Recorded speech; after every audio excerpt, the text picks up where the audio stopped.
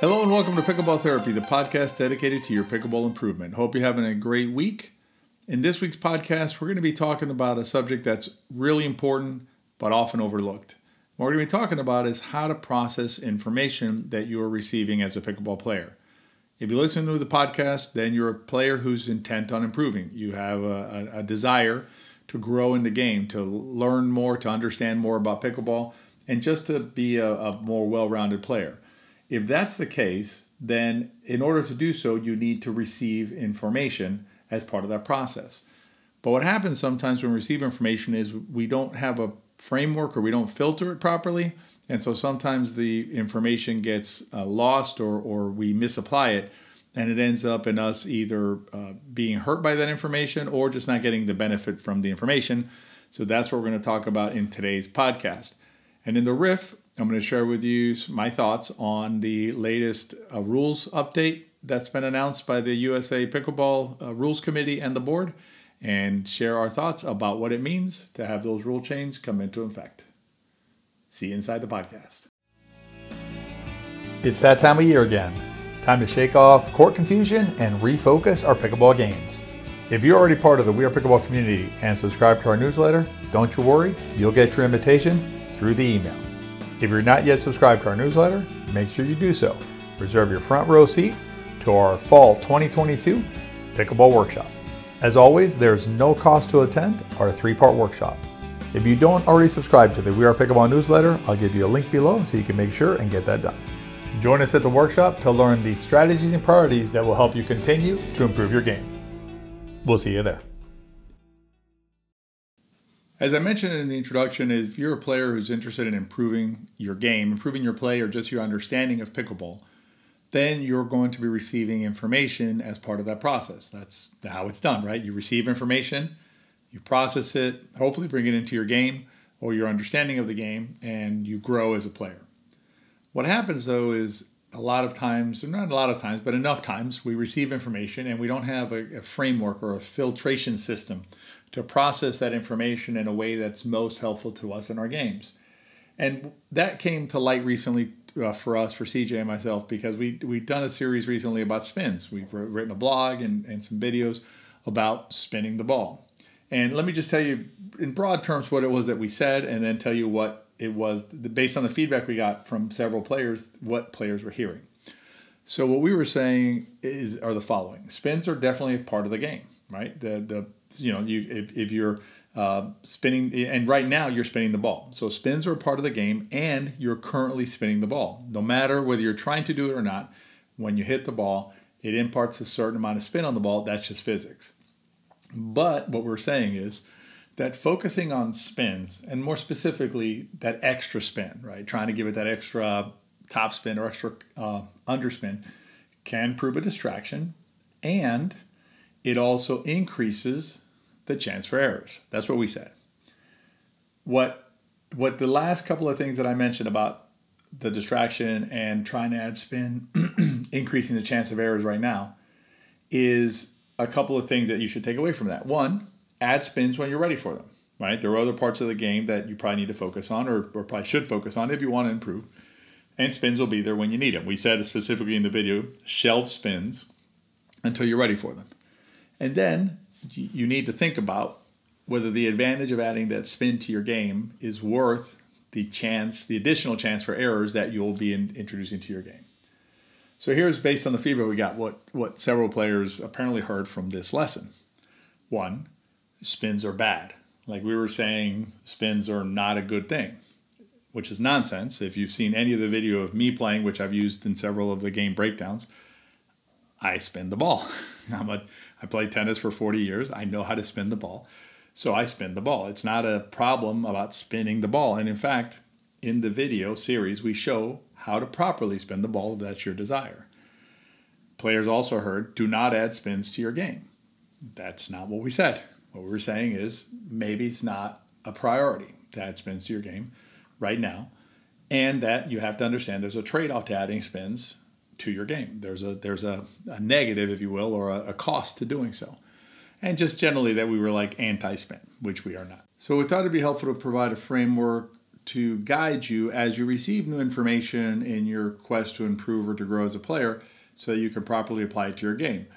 Let's talk about some of the filters that you can apply whenever you're receiving information from CJ or myself. Number one, we're almost always going to recommend keeping things simple.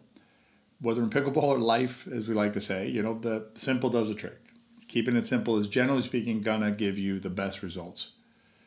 We operate from the premise, as I mentioned earlier, that you are interested in playing your best pickleball. In other words, we are going to give you what you need in order to play your best pickleball. We are not trying to scratch an itch you may have to, let's say, learn how to do an ATP or something like that. There's nothing wrong with that. If that makes you happy and smile, do it, by all means. But that's not something that's going to help you play your best pickleball. So we operate from the premise that we're helping you become the best pickleball version of yourself. We also operate from the premise that success in pickleball, and again, like in life, comes from not making as many errors. Pickleball is an error game, and so if we can reduce errors, you're going to play better pickleball. We are driven by probabilities and the big picture of the game.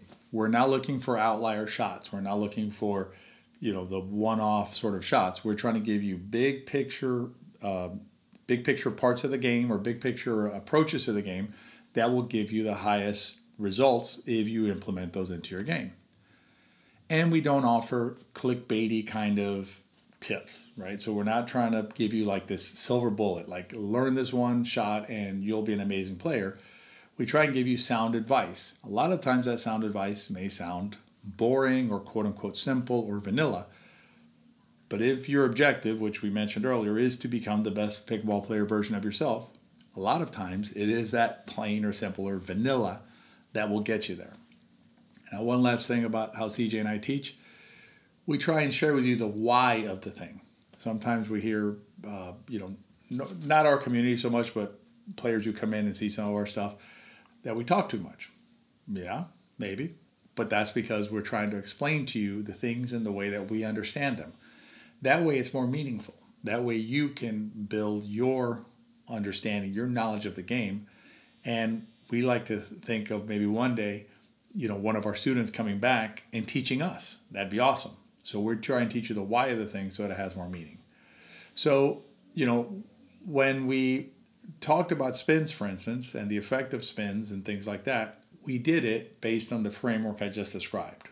Trying to improve as a player, keeping things simple, reducing errors and things like that. That is what drives the way that we teach. So when you receive our information, that's what you can filter it through. And in that case, that could have been deemed negative pickleball instruction, right? It's suggesting something you should not do. But a lot of times, what we're saying to you is not, this is bad, don't ever do it. What we're saying is, here are the reasons why you should consider either not doing it now, waiting till later, or sometimes it's not doing it. For instance, the Ernie. We know players who have injured themselves trying to learn the Ernie. The Ernie is really a throwaway shot for most players. If you're listening to this and you're 22 years old or 21 years old and you're very athletic, and you want to jump over the kitchen with the Ernie, knock yourself out. Do it. Great. But for most of us, most of you listening to this podcast, the Ernie is simply not something you should spend any time working on ever, probably, unless you're already, senior pro player or super senior pro player and you want to do the Ernie, fine, but be careful with injury. So that's like a negative type of instruction. There's also positive type of instruction, which is you'll hear out there things like, you need this shot. This shot will save your life, things like that, right? You need to think about what's the cost benefit of adding that shot. There's two things to that. One is how much work is it going to require, right? And that's going to take you away from other work that's probably more productive, and I'm going to get to that in a second in more detail. But it also has the chance of increasing errors. Spins is a particular area that we talk about because what we've seen a lot of players who are making progress in their game adopt spins. In other words, say, okay, now it's a time for spins. And what you see a regression in their game. And what's happening is they have not yet sufficiently mastered the underlying fundamental shot to then move on to spins. And so now their mechanics are destroyed because they're trying to do something and they're doing it incorrectly as well, which is another problem. But they're trying to add something to their game that they think is going to improve their game significantly, and it simply is not. And so it creates a sense of frustration in those players. And frankly, I wouldn't be surprised to see some of those players who have gone down that path just put their paddle down because of the frustration of now playing that much worse than they did before. And that's why we we sound the warning alarms about spins so often. So let's talk about a specific situation, right? So let's talk about a situation where you're going to pick what you're going to work on next. And let's assume that you're a player that have either no or maybe some limited prior racket sports experience, okay? And now you've been playing pickleball for a little bit, but you don't really have a background. Again, before pickleball, you didn't play any real not heavy racket sports before. And you've been playing pickleball for a little bit, and now you feel stuck. And what do you hear? Spins. Spins are going to get you out of that and are going to expand your game, are going to get you going. More likely than not, there's probably something more simple that you can do right now for your game that will greatly improve your results on the court and get you out of that rut you're in. And what I'm going to compare are two things. I'm going to compare adding spins to adding something as simple in quotes, simple and basic as a deep return of serve. And I'm not talking about once in a while. I'm talking about, let's say 80% of the time, 85% of the time, hitting your return of serve within 3 or 4 feet of the baseline.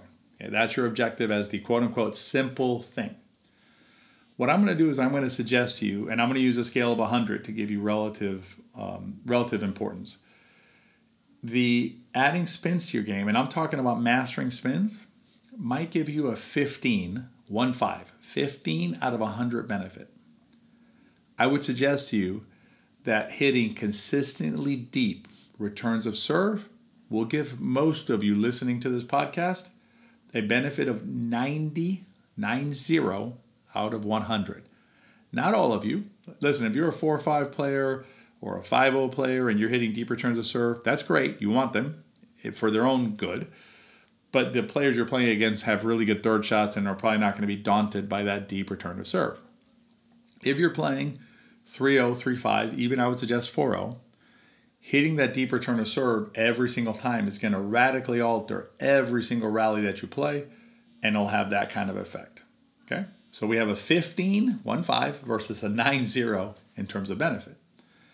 Now let's talk about the effort of both of these, of mastering both of these, right, or each of these. So unless you already come to the game knowing how to spin the ball, I would suggest that spinning's probably, I'd previously said 60 out of 100 in the blog that we wrote on this, and I'll link to that below if you can read the blog more fully if you want to. It might be higher. It might be 80 out of 100, depending on your propensity for this type of thing and your background. But relatively speaking, consistently returning the ball deep is probably 10 to 20 out of 100 in effort. So now you're thinking about, I have a shot that gives me a 90 out of 100 benefit, and it's a 10 to 20 out of 100 in effort, versus a shot that's going to give me a 15 out of 100 benefit, and it's a 60, 70, 80 out of 100 effort. I mean, I think it'd be pretty obvious that you would pick the return of serve, the higher benefit versus effort, as opposed to adding this other shot that's going to give you a lower benefit with more effort. And that doesn't even take into account the additional cost of the shot in terms of errors. You need to return serve, right? There's no option. You have to return serve when you're playing. There's no choice as to whether you're going to return serve or not. So mastering this shot is already consistent with what you're doing. Spins are not a requirement to play pickleball. You don't have to have the spin in order to hit the shot. So you're adding a shot that's a ancillary sort of effect, right? Ancillary concept into your game, adding the cost of additional errors in your game. Now, all of that said, if spins are something that you just want to do, you know, we happen to be traveling right now, and we were watching some players yesterday in some rec game where we're traveling in Bologna, and these players love spinning the ball. I mean, they spin and spin and counterspin and spin, and it's a spin fest. They seem to be happy doing it. So good for them, right? That's great. Now I can tell you, they made a truckload of errors with those spins. Balls in the net, balls flying out, wide. I mean, just a mess, right? From a functional pickleball standpoint, not very effective. But they were enjoying themselves. If spins make you happy, please, by all means, spin away, learn spins, do your thing. If, however, your objective is to improve as a pickleball player, to play your best pickleball, spins, for the vast majority of you listening, are not the right thing to focus on. And in fact, I'm not sure may ever be a thing to focus on outside of the natural spin that occurs regularly in any event. So hopefully this filtering idea, right, this idea that you can frame the information you're receiving will help you as you continue to get bombarded with information. The level of noise in pickleball is only going to go up. The number of videos, the number of podcasts, the number of everything is just going to increase. And so your ability to be a good gatekeeper of the information that you let in and the information that you block out is going to become even more and more important. And hopefully this podcast or the lessons in this podcast will help you. And also if you want to check out the blog, I'll link to it below. You can check that as well. Keep that in mind as you receive information, whether from us or anybody else, in terms of your pickleball, so that you can safeguard your pickleball journey and continue along the path to your improvement. All right, in the riff, we're going to talk about the spin serve and what's going on with the spin serve and the new rules announced for 2023. Stay tuned for the riff. Most pickleball players spend a lot of time thinking about and comparing pickleball paddles. But you know what's more important than a pickleball paddle? Your shoes. Are you wearing the right kind of shoes to play pickleball in? If you're not sure, consider trying out shoes that are designed and made specifically for pickleball. Tyrell shoes are the shoes that CJ and I both wear out on the pickleball court. Remove any doubt about whether the shoes you're wearing are right for pickleball. Check out Tyrell shoes. I'll put a link in the show notes. Protect your most valuable asset out there, your body, with the right shoes. Wear the right shoes and play longer on the court. Let's talk about the latest rules proposal looks like it's been adopted by the board and the rules committee. And it has to do with eliminating the spin serve. And so its existing rule is 4.A.5 called the volley serve. And the drop serve will have the same basic kind of language, although I'm frankly not sure why it's required, because the drop serve would never make sense to spin it before you drop it because how it interacts with the court, but that's a conversation for another day. The language that's been added is the following. The server shall not impart manipulation or spin on the release of the ball immediately prior to the serve. If the receiver determines that manipulation or spin has been imparted or the release of the ball is not visible, this has to do with the visibility that's already in there, the receiver shall call for a reserve immediately after the serve occurs. We've already made our position clear on the spin serve, and I'll link to that blog below. You can check that out if you want to. We did not believe that the spin serve, and by spin serve, we're talking about the pre-spun serve, to be clear. This goes back to the filtering of information. We got some pushback, players saying we didn't like spinning the serve. It has nothing to do with spinning the serve. It has to do with pre-spinning the ball before you serve it, which is a different thing.